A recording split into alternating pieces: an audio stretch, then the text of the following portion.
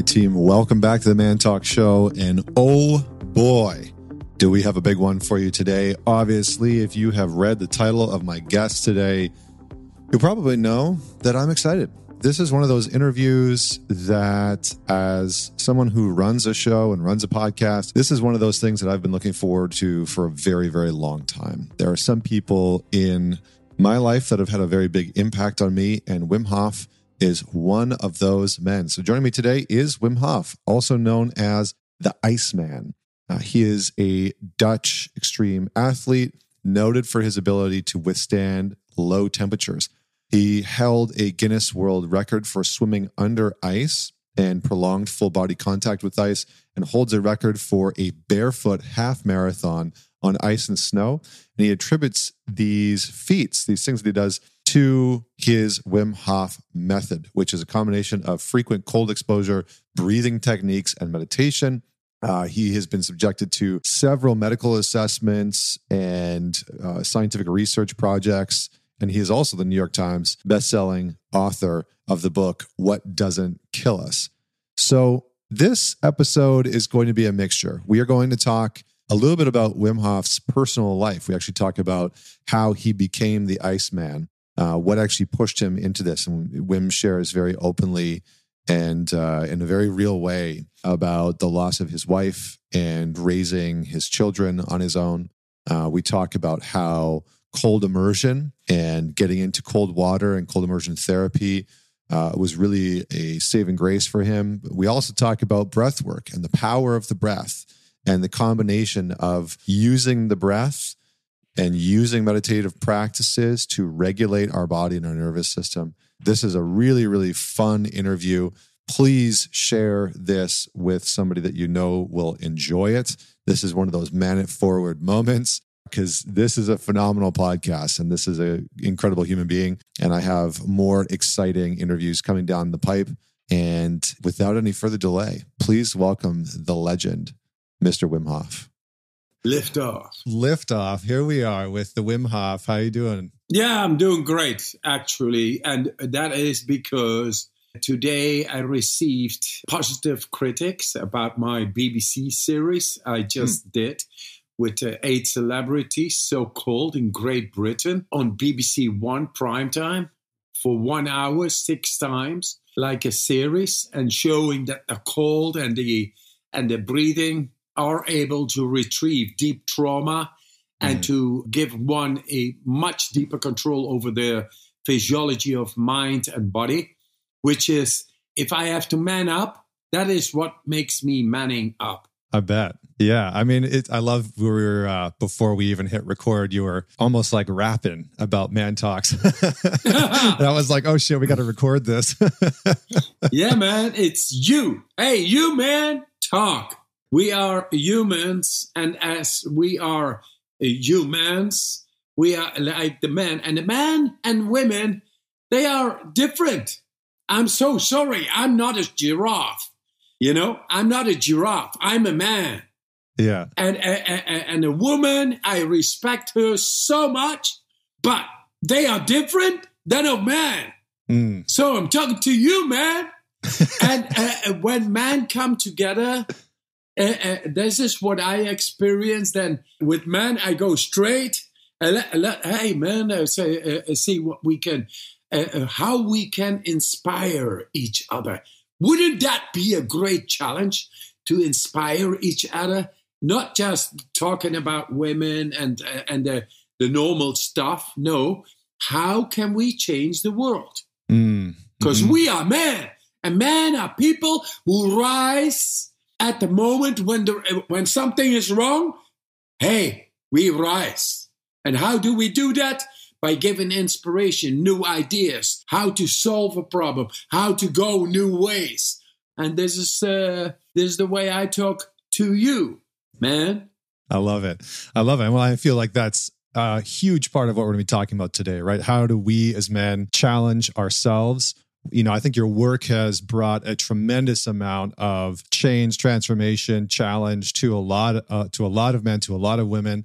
And I know that you've done a good amount of work with men. I've seen you lead a few experiences, and that's predominantly what I do. But before we get too far, before we get too deep into the weeds, I have to ask the question, which is, tell us a story about a defining moment in your life. And I know that you have many, so I'm excited to hear what you have to say.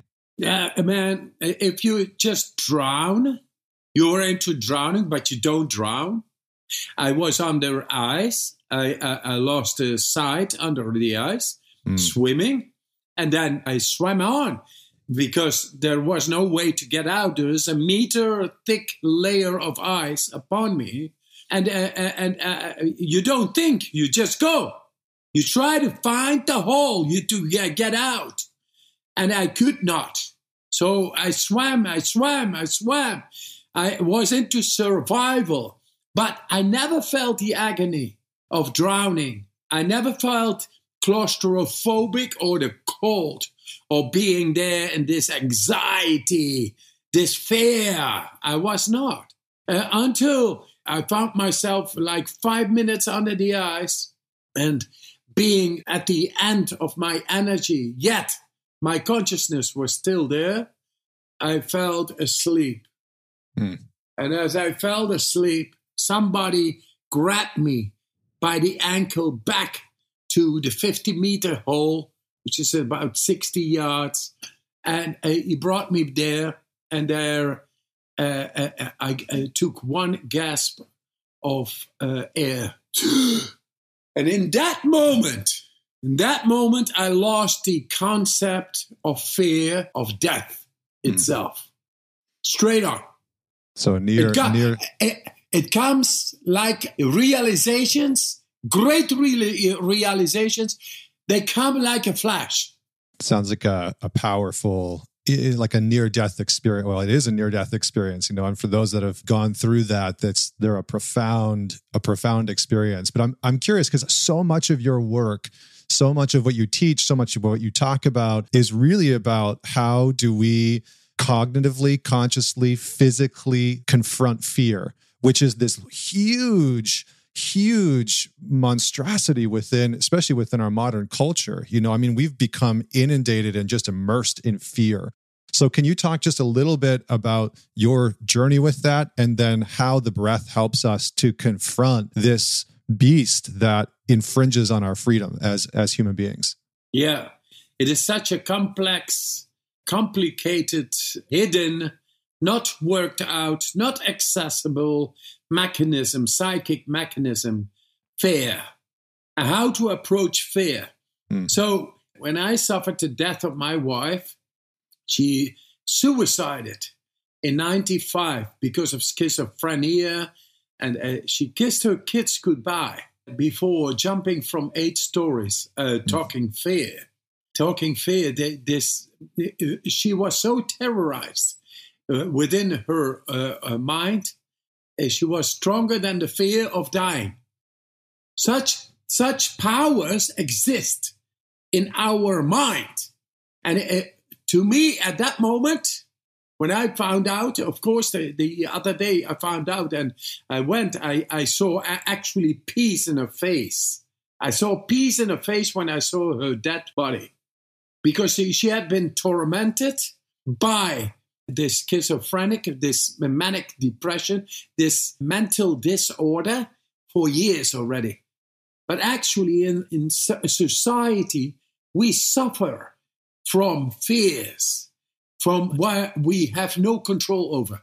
And I had no control over at that moment in my life over fear or over her mental disorder. I had none. And then, because I was so deeply heartbroken and being there alone with 4 kids, no money, I had to go to that deep area because I was so connected to her.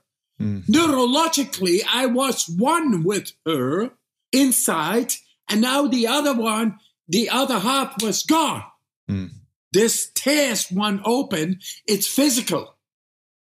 So Only when I went into the icy water, I would be able to bring down this agony, this emotional agony, this being torn away.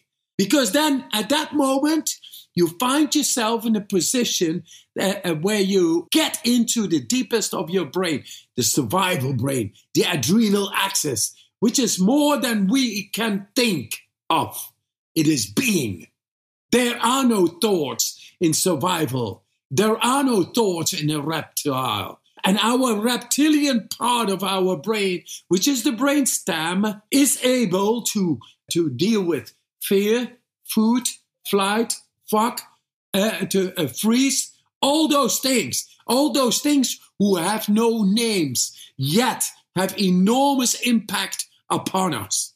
And we have no control. And now I found a way to tap through the fear, through freezing cold, into that part which has no fear, which has a solution to the fear, which is control of the mind, of the reptilian mind.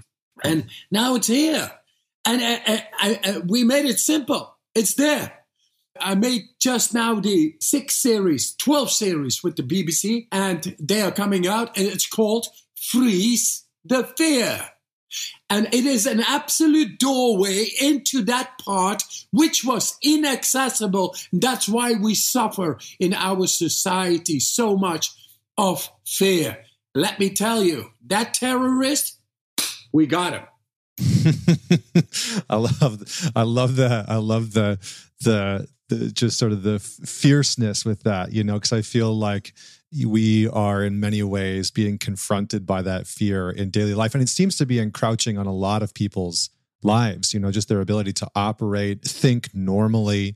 And I appreciate you sharing the story about your wife. You know, I think a lot of people who have family members and loved ones that go through mental disease and really struggle to deal with those types of symptoms. I think it's challenging because, like you said, you're so connected to that person. And when you lose them, or you can't help them, or you can't save them, whether they're an alcoholic or an addict, or, you know, they have bipolar disorder or whatever it is, there's this kind of helplessness that the people surrounding that person can get caught in.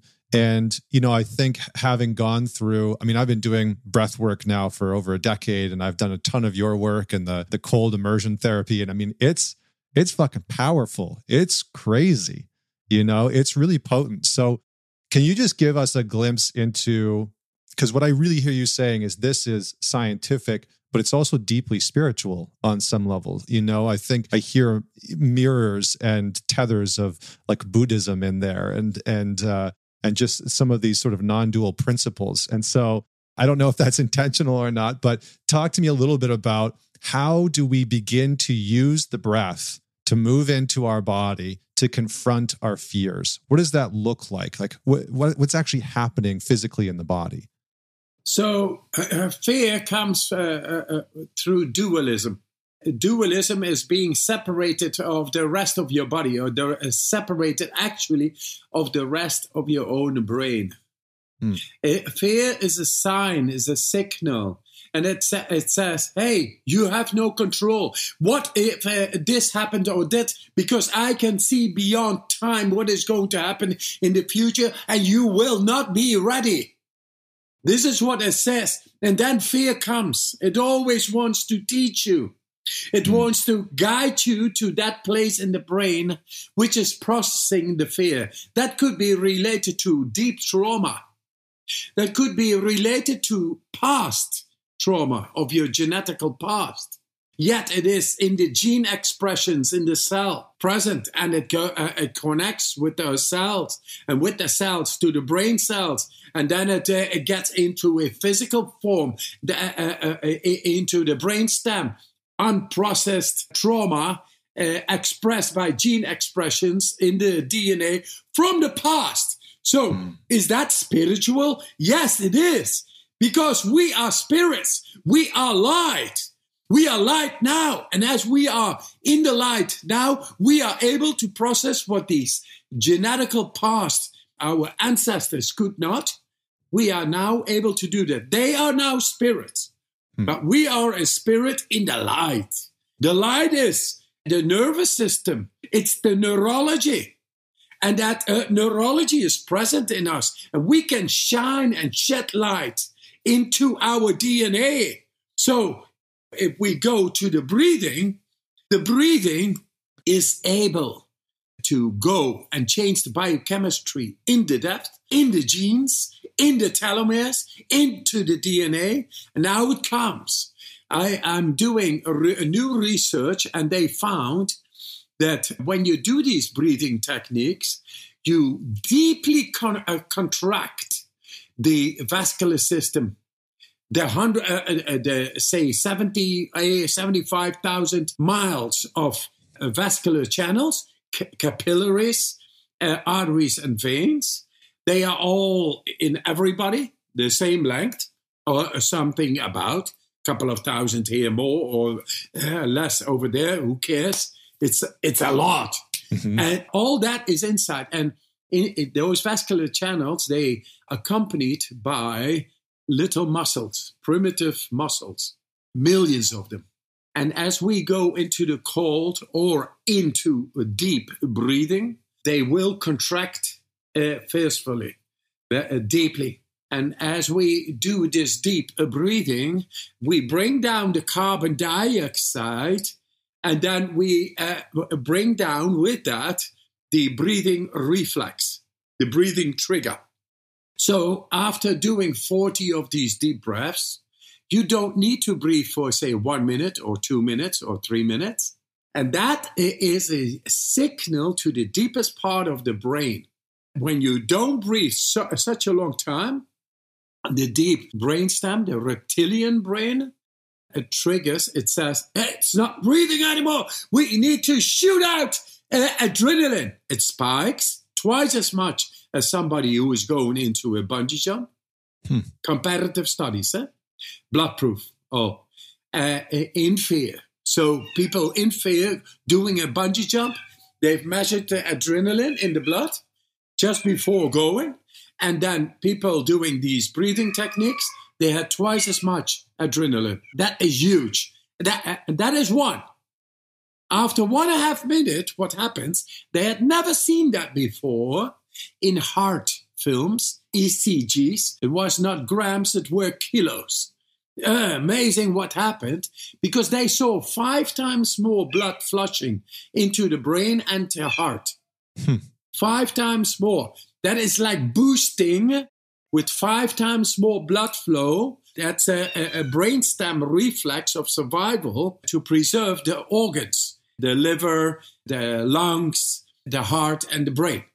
And that is able to boost the electrical system of the heart in people with deprived heart condition through long-term slow blood flow. That is hundreds of millions of people, at least. Because killer number one in our society, cardiovascular-related diseases. Yeah. That is one. But then on top, Connor, and this is when men rise. When real men rise is when they shed light into the deepest and free those captivated spirits. Every trauma happened here in this life or in former lives, genetically. They have a cardiovascular imprint. That is a cardiovascular imprint beyond your understanding. It happens when trauma happens, and that has a storage capacity. So every trauma has a cardiovascular imprint.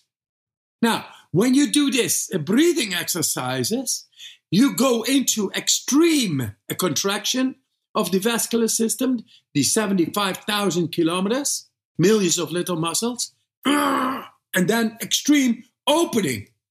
That is like shaking off the cardiovascular imprint or the trauma. We found it. And so now people need to do this if they have psychiatric problems, mental disorders of any kind.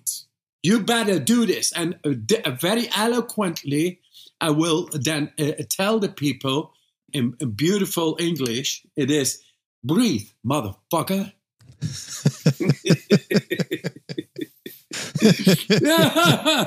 Yeah. It's so funny because it's so simple. And I think it's the simplicity of it is confronting for people, that the breath that we take for granted, that we don't think about, that's automatic, that's just sort of happening throughout the day, can wield such power somatically within our body, within our minds, within our, connecting us to our spirit. And so, yes, it's really potent. So I love the idea that, we store that anxiousness, anxiety, depression, trauma, etc., in the body, that there's an imprint within that part of our body, and that this is a release for that part, right? Because I think what you're really saying is, in some ways, this helps us to confront, the breath can help us to confront the unconscious physiological or somatic fears that we don't even know are there, but are constantly holding us back. Is that roughly accurate?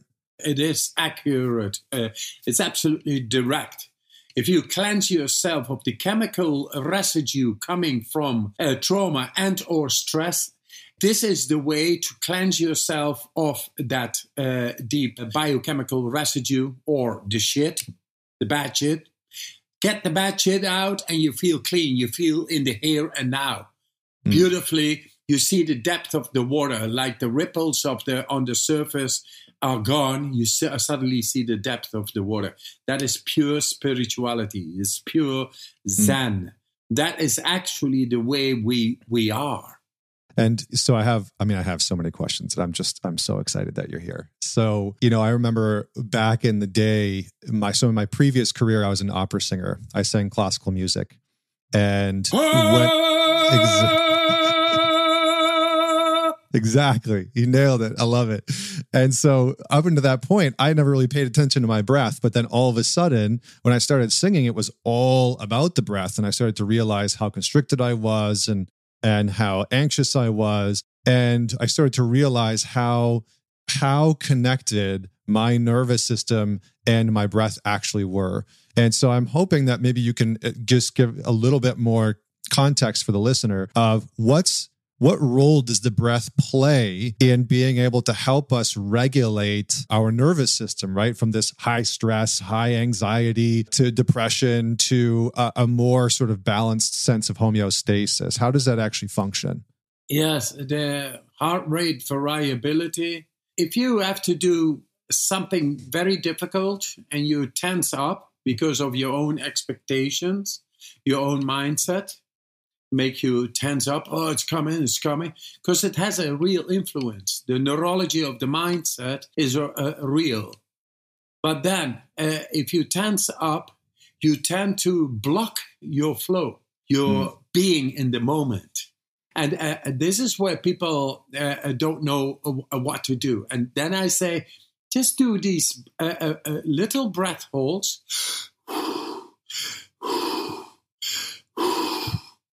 Now hold it for 20 seconds. You do that, I'm not going to do it 20 seconds, sure, but it is clear. Three deep breaths, and then hold after the exhalation for 20 seconds. Anybody can do. It's amazing. And you do that 10 times in a row. You completely broke the neurology, which is dependent on the breath, but you completely broke the neurology, which has been caused by your expectations. The neurology, I have to go maybe a little bit deeper, but this works anytime. Mm-hmm. Anytime you are in front of something very difficult, or you got to solicit for new work, a job interview, or a big speech on stage, or whatever. It doesn't matter. It always works that if you detense yourself through doing this breathing, you actually break the cycle in which you got in through your willful intent, which knows how to prepare, but then it ignites a deep state of anxiety. What if? Yeah, it's like a fight of the mind. And that creates all kinds of confusion in your being at that moment. And it is tensed, therefore, because you got to be on top of that. But you do this, and simply you break all the neurology caused by this. You will break it. In the meantime, I'm here with this and my cats. I got 2 Bengals here, and they are really getting into my leg. Oh, they already caused blood here and here. You know, they're going after you. They're really yeah. Because they see me talking here. I must be on fire, and they can feel. You can't lie to cats. Cats know, they feel. True. So once again, I did a study in Detroit, and it showed that only by using my intention, the willful intent, I could stop cold water of making my skin temperature going down. That is the power of your will. Imagine when that is in conflict. Then it creates all kinds of blockages, anxiety, and this is what we experience because we do not have real control over our mind. Only then it takes experience and all. But to have a universal, deeper control over the physiology at will, for that, you do the breathing. Because then you get back into the moment and you resume. And then there is no shit. There's no chemical residue at that moment present because you cleanse it. We showed in university studies how to become alkaline doing this breathing techniques in very fast. And then it stayed all day, blood-proof all, it stayed all day inside the body, the right alkalinity, the right pH levels. And that when the pH levels are right, your body listens to your will because your will is neurology. And neurology needs to travel in an alkaline environment and not soreness. But soreness is created when you get into stress and it converts into chemical residue blocking your performance. This is one of the things that I wanted to dig into with you because I've heard you talk before extensively about inflammation, the impacts on the body, how it can impact our HRV, and this notion of positive stress. Right, I think it's correlated with hormesis. I'm not 100% sure. I could be mislabeling that, but this notion that positive stress is going to help balance the body. So, can you just tell a little bit about why it's so important for your body to have a natural alkaline state? Just a little bit more of that, and how breathing helps to balance the pH within the body, because that's wildly fascinating. Yes, and it goes very swift. So whenever you have a difficult situation, do the breathing and go into acute hormesis. I call it a self-inflicted acute stressful exercise, a hormetic exercise with other words. And that is 20 seconds without breathing, alkalizes the blood because brings down the carbon dioxide. pH levels go up. 20 seconds, no breathing, causes hormesis. That is acute, self-inflicted, stressful exercise that optimizes the performance ability of our bodies and mind. It's all in. So, very shortcut. Just do this breathing and do it. Anytime you are standing in front of something very difficult, you do this. It's going to work, and it doesn't matter what kind of challenge you are up against. It's always the breath that brings you back into the moment, that is able to cleanse your chemical residue to be in the flow, because flow is our natural state. Yeah, I mean, I feel like most people, and this is a generalized statement, but I feel like most people are so inundated with the negative stress in their life, right? The stress that they don't want, that there's no sort of, they lack a sense of control internally, right? Because it's like, well, fuck, I can't control anything. I have all this stress, all these bills, the mortgage to pay, the kids are doing this, there's all of these things that we can't control. And I think what's potent about what you're saying is, but there are things that we can control, that we can influence within ourselves that are going to equip us to face that external stress, right? And so having this positive stress within the body is important. So is this where the cold immersion and the cold therapy comes in? Like, how did you, maybe I'll just back up. What put you on this path? Because I know you did a bunch of yoga and Tai Chi and boxing and stuff like that. I mean, I know you tried a bunch of different things, but what put you on the path of breath and cold? Because breath is a very sort of spiritual practice. So were you searching for something? And how did you come across this combination of breath and cold? Yes. When I was 17, I found the cold. At the age of 17, I was already quite a philosopher, debater into my thinking brain. I was thinking so much. So that day I found Frozen Over Lake very attractive to go in. I did that. And I never left it. And this is 46 years ago. And that's what it is. So 46 winters I've been practicing going into the cold, because there is no other stressor that teaches you so well to control the stress mechanisms of our body. And from the cold comes the breath. Because logically, when you go into the cold and you breathe deeper, you are able to stay longer in the icy cold stress, because you change par direct your biochemistry by breathing deeply. I change the body, becoming a pH level goes up, and then the adaptive power is stronger, is more swift. Because in the end, it's the neurology that needs to change. It needs to direct the hormonal secretions. All the mechanisms in the body are driven by the signals of the neurology. And they go best in an alkaline environment. How? So always keep you cool and stay within the breath. And then your body goes with the speed of light, because that's what is electricity. Neurology is the light. So you better stay in the light and not in the darkness of the being sore, not being able to get out of a situation because you are sore, because you are blocked, creating fear. Because the next time you don't know, I'm not going to go back into that, is what your subconscious then is telling you.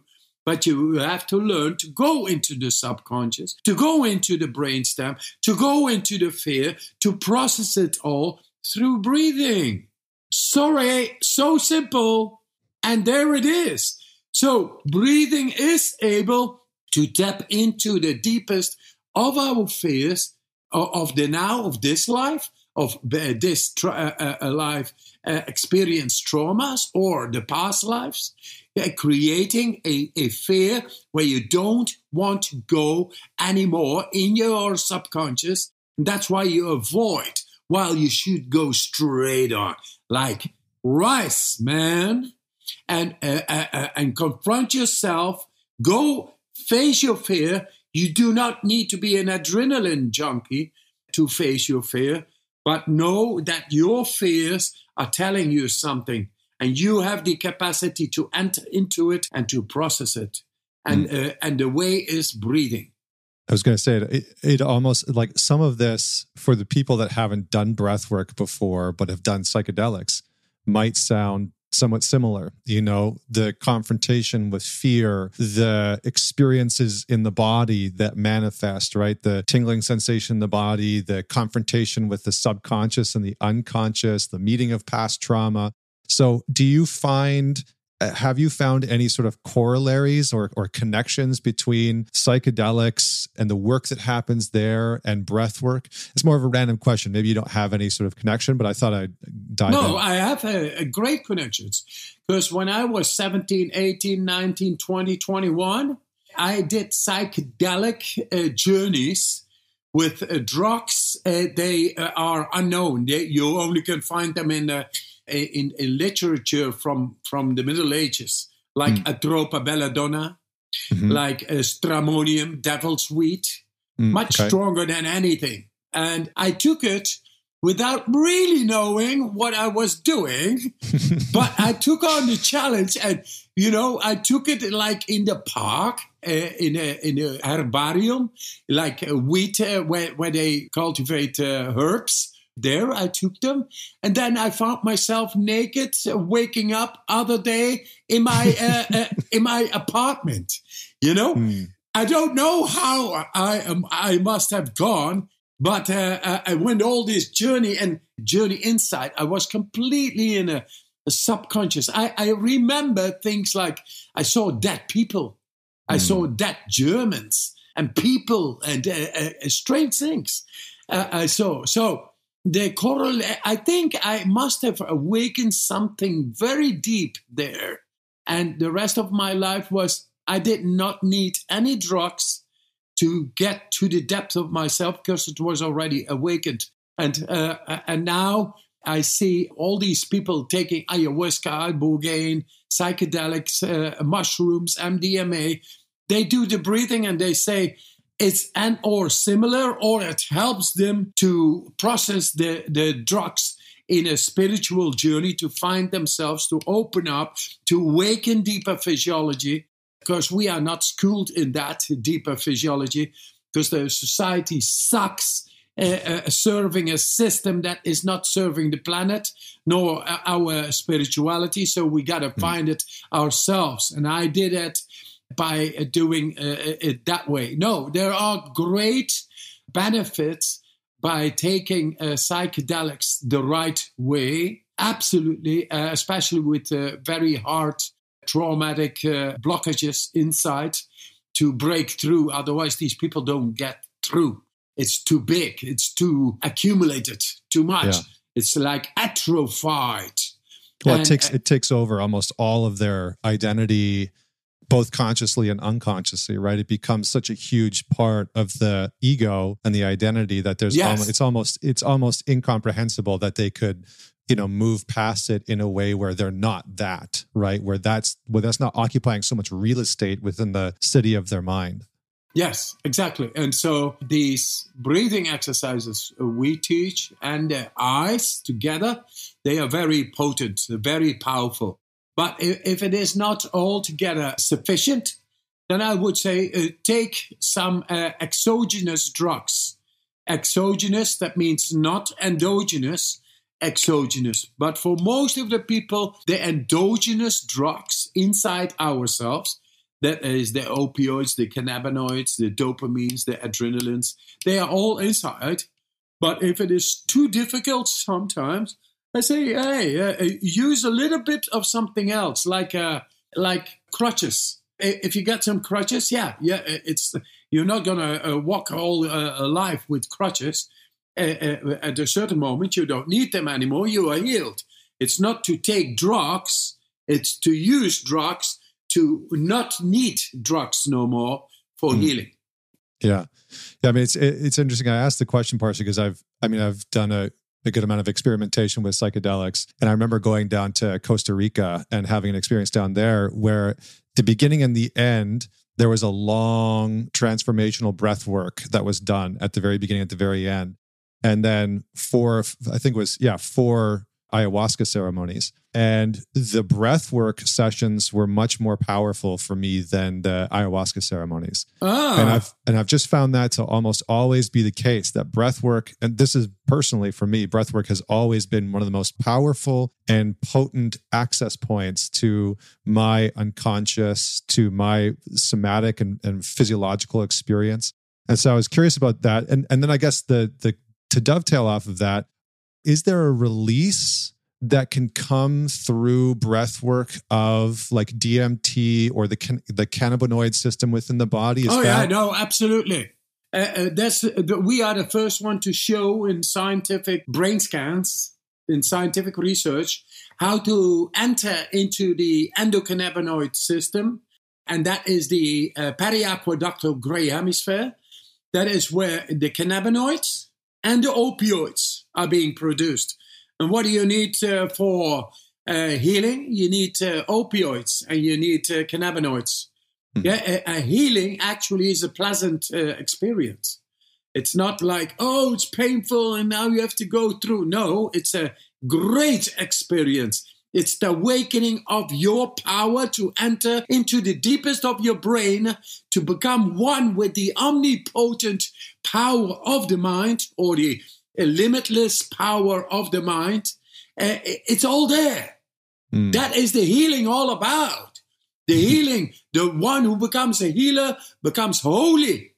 From being half and unconscious, he becomes conscious.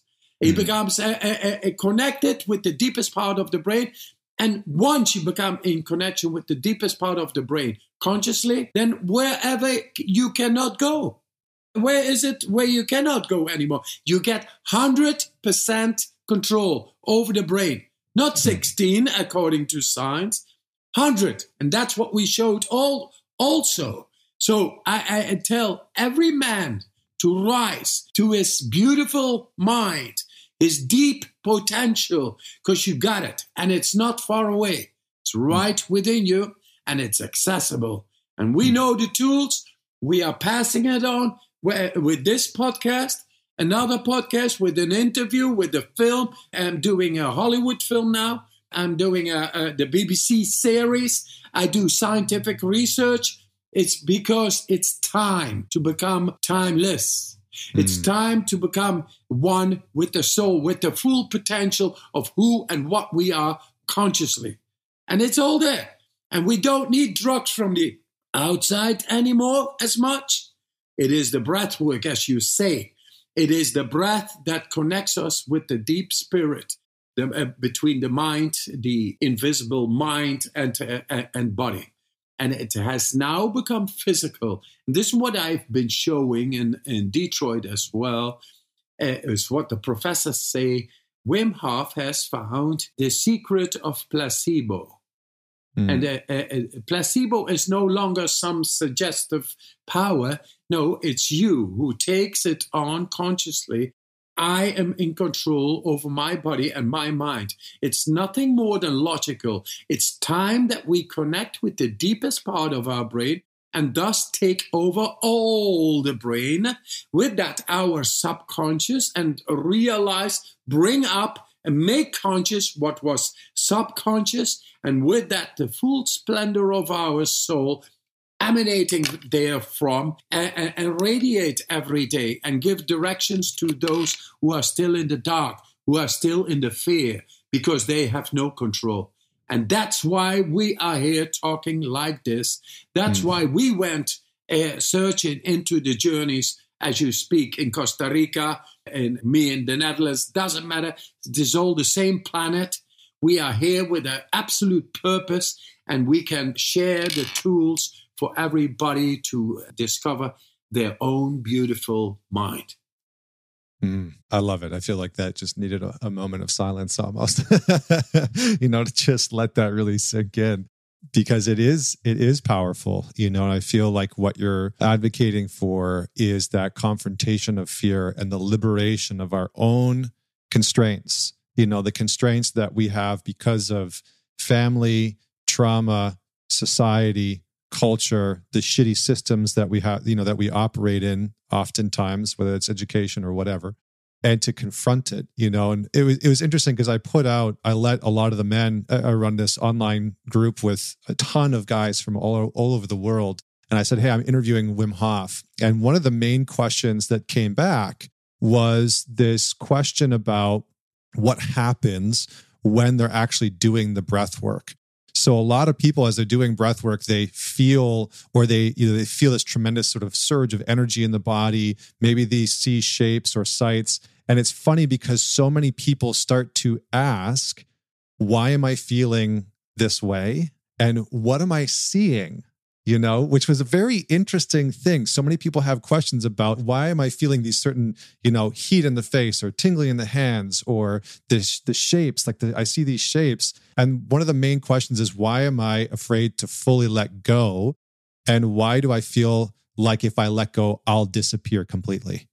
And so I'm wondering if you can just speak to some of that commentary, because that seemed to be very popular with a lot of the men that I asked. Yeah, no, I know the physical science is simple. Yeah, you alkalize the blood so much that your pH levels go up, by which the neurology of our body, the neurosignals, they go berserk. They go berserk. They go everywhere where they could not go before. Because now the pH levels are so favorable, they go everywhere. And they are searching, where is a blockage? Where is I stream on? And you just better get a hold of me because I'm the light. I go through you. So what is your decision? Where do you want to go? What is your intention? Who are you? It's all there. And then any question, any intention will be met at that moment. That is one. Two, people who have fear of disappearing.